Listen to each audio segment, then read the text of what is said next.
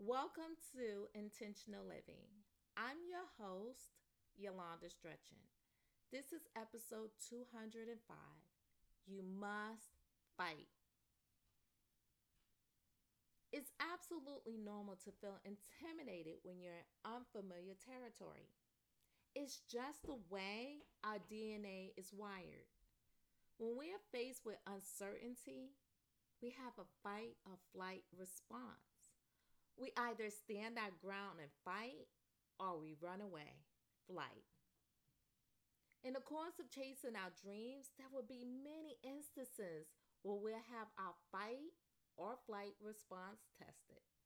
But in order to reach our ultimate destination, we're going to have to fight more often than we run. So, yes, friends, this is not for the faint of heart or weak of mind. In many cases, running away may be the logical option, especially if the obstacle in front of you is an absolute monster and you're going to be destroyed if you don't run. But the point is, when you run away, you need to come back and pick up where you left off. Go back to the drawing board and strategize and get back in the game. Because if you want to reach your destiny, you cannot abandon the journey to your success.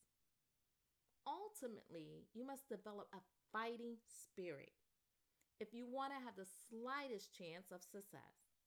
You have to learn how to stand your ground, and you must be brave enough to pull out your sword and slay and conquer every dragon or beast standing in your path. Every little bit of ground you gain from your victories will become yours.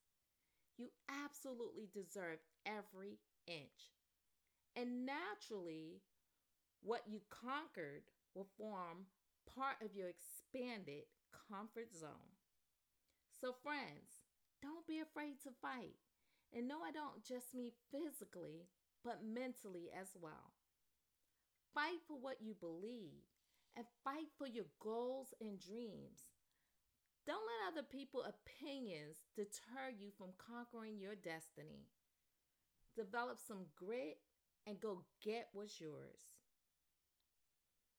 Thank you for stopping by today. I hope you enjoyed this episode.